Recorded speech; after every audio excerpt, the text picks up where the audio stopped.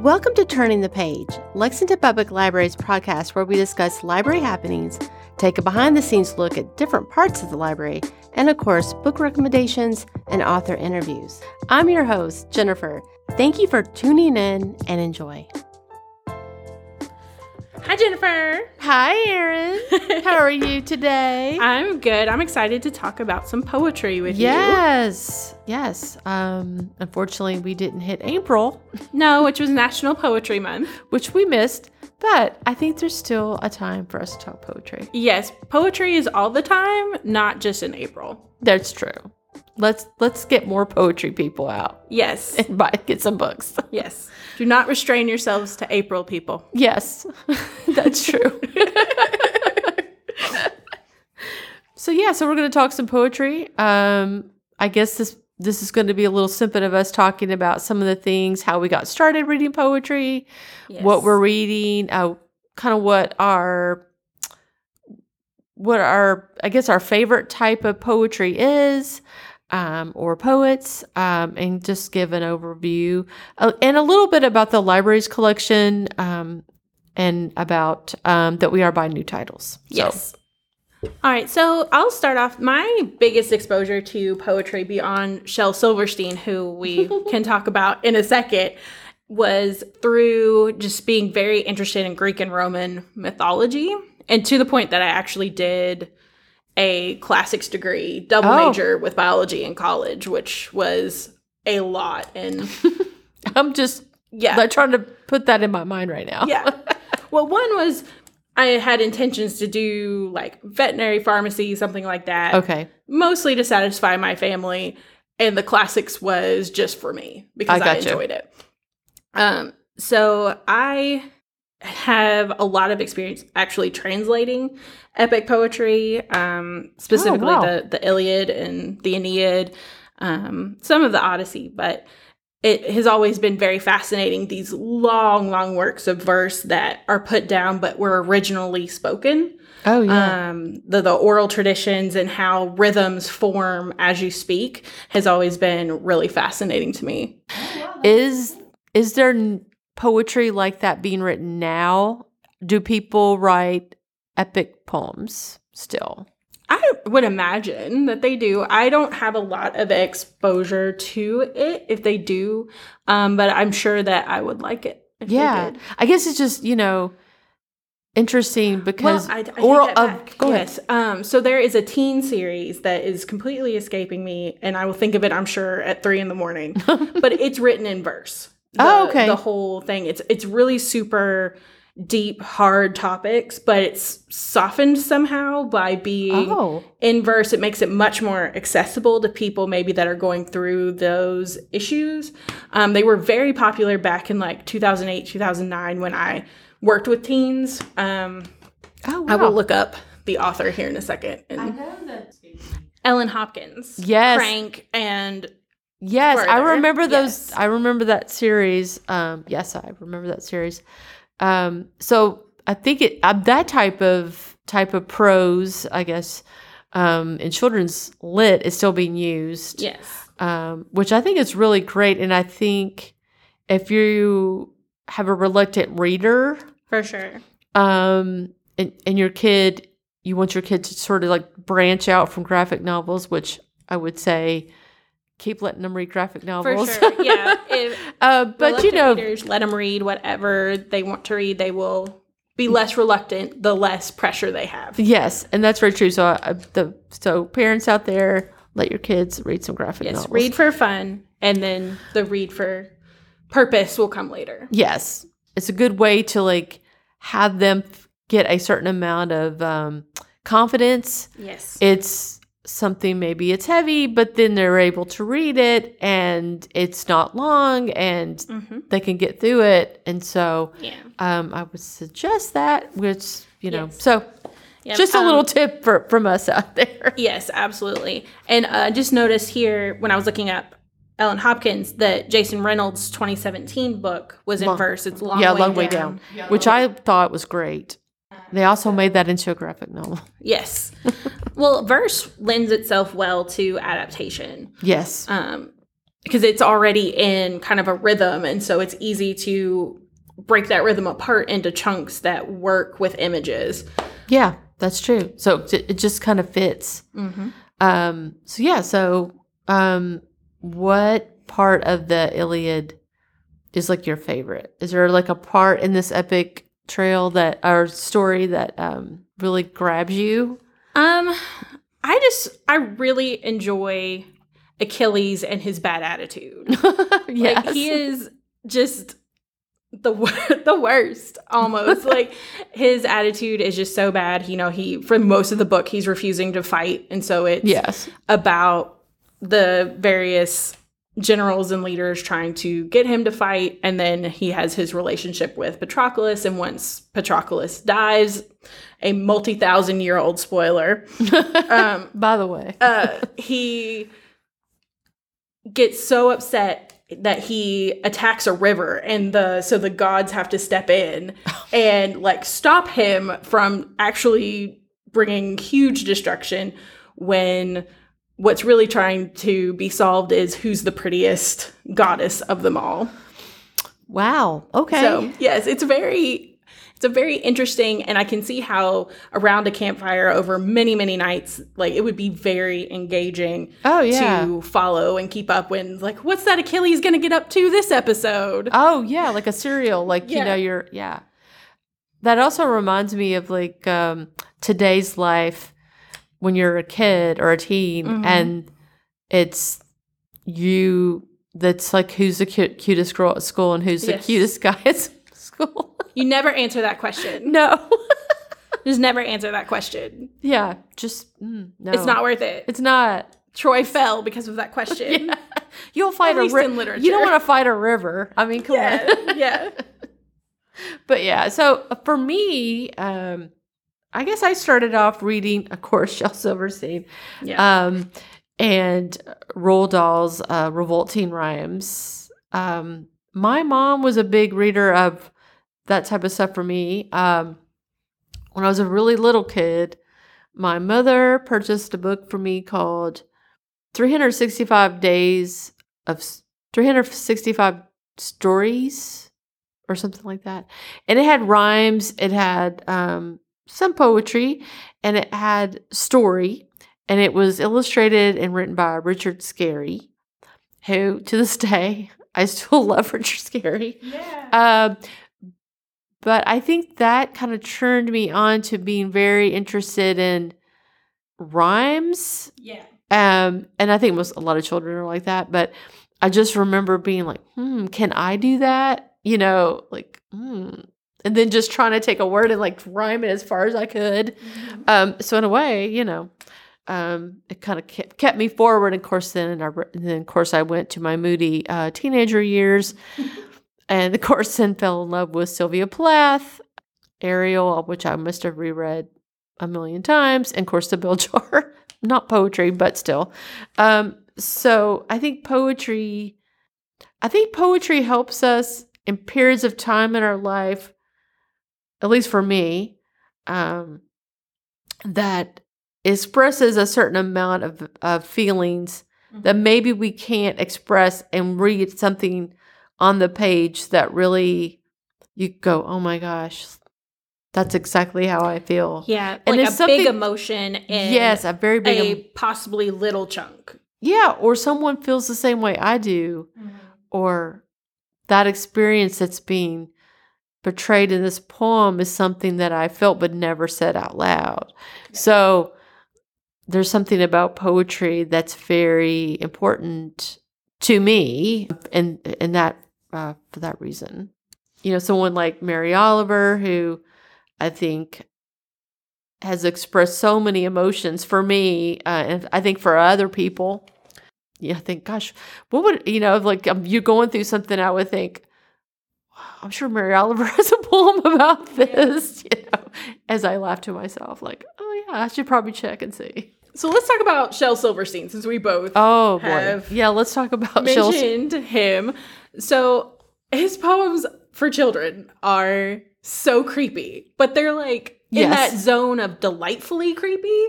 Yes, and gross, but kids love gross. Yes.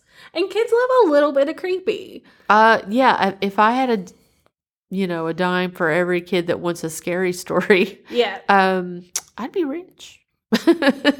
But yes, I'm not taking money from children. No, don't actually give Jennifer dimes. Yes, I don't. Yeah, and probably what grabbed a lot of kids in our generations of children is that it's kind of funny. Yeah, and so you could laugh. You would think, is this like, oh, this is kind of crazy. This is funny. Like I probably started reading them around 4th grade, 8 or 9, something like that. Yeah, that's probably about how old I was as well. And I have Ladies First has always been just like slightly at the back of my mind, where they meet the Cannibal King and she's like, ladies first. And just in my head, and just every so often I go, ladies first, and then just get kind of like, ooh, creepy. But it's so powerful. It just sticks in there. And I'm sure that there are other examples of folks that, read their Shel Silverstein, Where the Sidewalk Ends, any of them, and something just stays. Oh, there's no doubt. Of course, for me, I can't think of. I just remember having the book. I could tell you what the illustrations looked like. I could tell you what the cover looked like. Yeah, it really was memorable. And, to this day, I mean, kids are still reading these poems. And then I don't know how universal this is, but memorizing Annabelle Lee to recite in 8th grade, you have to, the Poe poem, it just stays, little chunks of it every so often. Yes. I still love that poem. It's so good. Yeah. I love Poe. I like how creepy, delightful. He knew what he was doing. Yeah. So atmospheric, like you just. A Kingdom by the Sea. Oh my gosh. Yes. Yeah. You can't go wrong with Poe.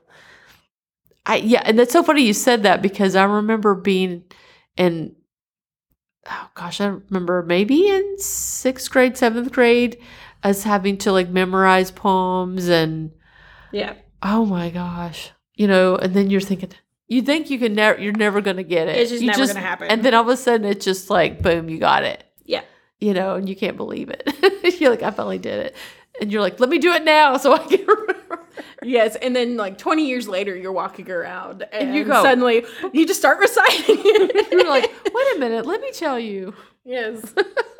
I love it. And I think poetry is a good way to teach certain skills. Yes. I mean, we know that sort of like the idea of rap of kind of helps. I mean, I remember a period of time where learning sort of math skills was wrapped to us. And so I remember thinking, I can still remember that, So I think rhyme is just one of those things. And not all poetry is going to rhyme, of course. Yeah. But, and I think it's just a really great, important thing for us to still look at and see that there's people who are still expressing themselves and writing some like amazing poetry. For sure. And I think even, say what you will about social media, but I think Instagram has been really good for poetry. Yeah. Because you can, in an image, you can set it, with an aesthetic that you want that helps inform the reader what kind of vibe you're going for, but also it is a way to just reach an audience that maybe wouldn't, say, pick up a poetry volume, but they will stop and read an image. Yeah, and that's so true. I think about how a period of time talking about the sort of this Instagram poets or whatever you want to call them, that would go on and self-publish and be sort of make a name for themselves. Yeah, be very successful doing so. Yeah, and so, of course, so thinking about self-publishing, someone like Rupi Kaur, who self-published and illustrated Milk and Honey, that would go on and become like a huge hit. And the other books that she will publish after that, New York Times bestselling list poetry. I mean, who would have thought? But something just takes on, it's just like a fire, it just, all of a sudden everybody, and you have a waiting list of like a couple hundred people for a poetry book, and you're just stunned. And it's so exciting to see. Yeah. And I was really excited about that because I love seeing that, and then helping younger women come in to the library looking for her books or someone similar to read. Is great, because I think it's, regardless if you like her poetry or think it's great or whatever, that's not really for her, of course, she wants everyone to like it, but it's the possibilities that poetry is opening up a world for other people, for other women to maybe tap into emotions or things that they would like to get down on paper or, on Instagram or someplace. So it was fascinating to see and kind of exciting to see. One of the people that I really started to enjoy was Amanda Lovelace. She has a series called Women Are Magic, which are they have fun titles. And I've enjoyed every single one of those. I don't know what number she's on right now, but just empowering, sort of women's empowerment kind of poetry, I guess. So really fun. And so it was cool to see that there were people looking for stuff like that. Looks like you brought a couple of titles. I did. So, of course, I brought Mary Oliver, which and this is the one, the title is Felicity by Mary Oliver. This actually came out in 2016. It's not new, of course, she's passed away. But just amazing poems. And someone that I look at quite often, like I said, for emotional purposes. Yes, your emotional support poet. Yes. And then a local writer and poet, Crystal Wilkinson's Perfect Black, which I really enjoyed. And so, of course, she's local. She's here in Lexington, which it's great. Give her a read. Yes, for sure. So do you have, did you bring any? I did. I brought, just so I wouldn't forget it, but I brought Ovid's Metamorphoses. Oh, okay. And the Iliad by Homer. And the Metamorphoses is just a really interesting thing to read because it's all about transformation. It leans really heavily on Greek mythology. He's a Roman poet. And then later he kind of gets into a couple of original Roman things, which of course the Romans took most of their mythology from the Greeks. Right. So, but it's really interesting. Like the first set of books are about transformations caused by the gods. But then the second half is really even more interesting because it's transformations that humans undergo on their own. Oh, okay. So it's very, very interesting. I really enjoy it. I was thinking about something like this, and I think about people I know who they love Beowulf. Yeah. And that's something that I think they're still studying. I mean, it's just amazing. And of course, go ahead. No, and that hits on a completely other thing is how to translate poetry from one language to another and keep rhythm and keep the meaning and the art that the original poet put into it is like a whole separate art that is just as important to be able. You have to be very talented. To translate and keep what made it special in the first place. Oh my gosh, yeah. I mean, I can't even imagine. And we should note that the poet laureate actually is from Kentucky. Oh, yes. Yes, Ada Limon. Ada Limon. So I just finished her book of poetry, Lucky Wreck, which I would highly recommend. I know that the library has, I would believe, a couple books of her poetry. And if we don't have one that you want, just use that suggest a purchase form and we will get it as long as it's available to us. Oh, yeah. More poetry, the better. Yes. Please enjoy readings from two of our past guests. Reading from her book, WWJD and Other Poems, is Savannah Simple. And Danny Quintos is reading from her book, Two Brown Dots. Various poems might contain heavy emotion and themes, so listeners should be advised. Yes, and we have also chaptered them, so if there is a poem that you'd like to skip, you can. Yes. Please enjoy. Pork belly. Imagine you clutch the carving knife, slice it under and against your own ribs. One cut for every time they call you fat. Take that meat, preserve it with salt to season your beans. Pinto, green. In your hands, a bucket. The fat sloshes, hot grease you collect in coffee cans, glass jars, your dreams dripping off your meat. This is poverty. You save every drop. Tell me, how many people you trying to feed?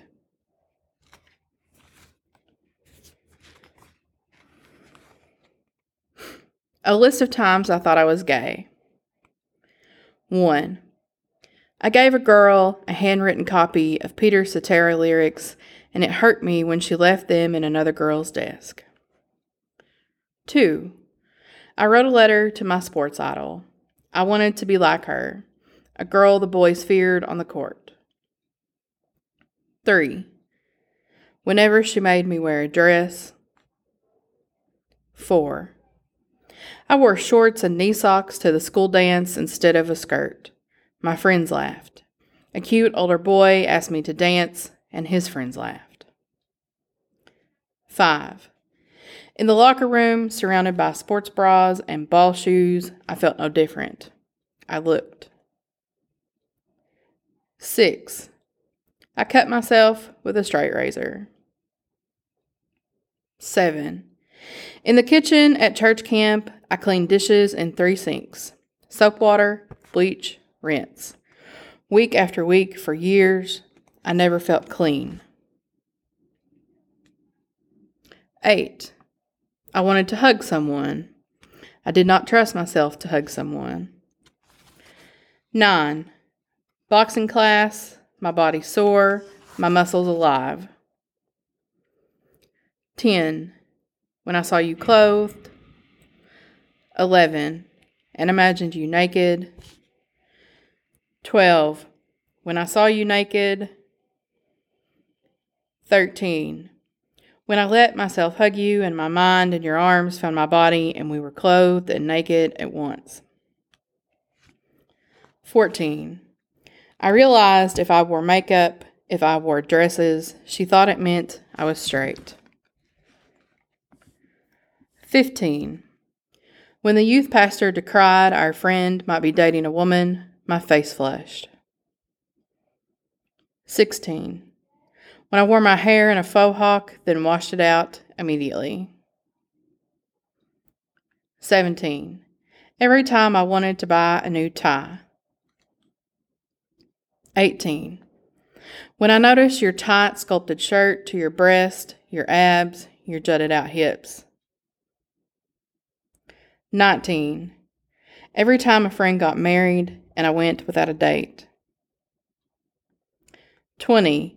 The first time I said, I'll never marry a man, then cried when I realized I didn't have to.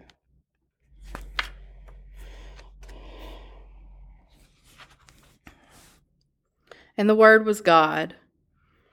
In the beginning was the Word, and the Word was fat. In the beginning, I was fat. In the beginning, I was lean and long, carried 2 weeks past due, and wore preemie clothes. And then I chunked up. Baby fat. A fat baby. Baby, I grew big boned, grew 6 inches taller than the other little girls, grew hips and thighs and breasts before my time.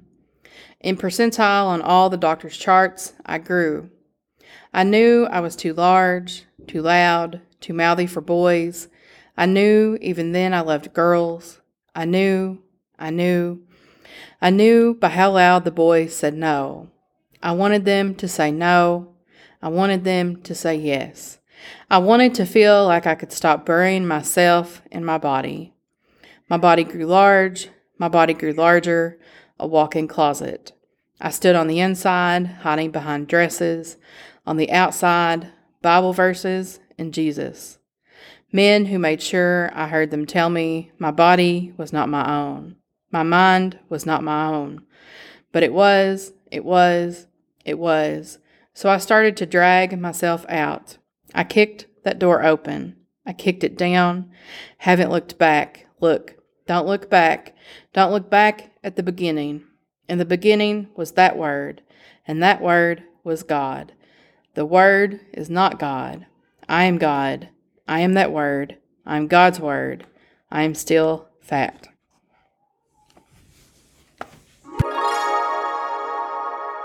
Scary Spice.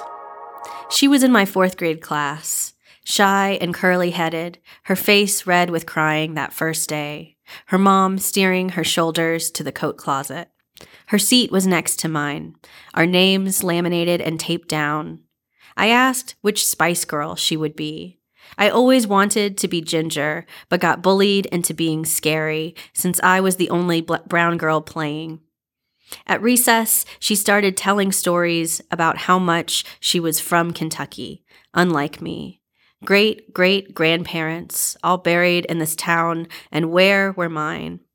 My family was friends with Henry Clay, loud enough for everyone on the bus to hear after a field trip to Ashland Estate. We'd seen hair-sprayed raspberry pastries in the kitchen, set up to look like the Clays were on their way downstairs. The smokehouse, the slaves' quarters, the elaborate garden, a wall of hedges. My grandpa played on the UK basketball team coached by Adolph Rupp, she bragged in the car as we passed Rupp Arena. I didn't have brags like this. Didn't even know my dad's name. All I knew that got passed down was from the summer we flew to the Philippines when I was 6. My Lola showed me how to kill a chicken with a hatchet, knocking the blade against its wound in slow taps, how we let the neck bleed into rice. First milk. After all that birth, the legs you've used your whole life are now wobbly, and the lake where your son used to swim trickles from between them. The spaces between your fingers feel sticky. The first thing the baby does is search for the warmth of you, his face a small suction cup for the mounds you've been building. Those first golden drops, thick as honey, spill from you, and the nurse rushes to catch them with a plastic spoon. God forbid they soak your hospital gown or run down your rib cage. Once you were a girl with 2 breasts like the smallest constellation, an incomplete ellipsis. Today they find new purpose. Today they are nourishment and comfort, food, water, some kind of magic. They work so hard after years of thinking themselves merely decorative. Rosa de Rosario, 1929. The only photo of my Lola's mother, Rosa, sits in a gold, curved frame on her dresser and always has. Rosa's round face looks like mine, like my Lola's sisters, like my sisters. She holds a bouquet of white roses and wears a dark terno with butterfly sleeves, a pendant necklace, and rings. She stares straight into the camera's eye, but I can't quite tell if she's no nonsense or about to crack a smile. A crease in the photo divides her in half at the waist, and as a girl, I always thought it was a waterline. That somehow this photo was my great-grandmother in an impossible aquarium. A spiky urchin sits at her feet, and anchovies circle her ankles. She is half submerged, and a fish-like tail could be covered by her long skirt. Thanks for listening to Turning the Page, a podcast brought to you by Lexington Public Library staff.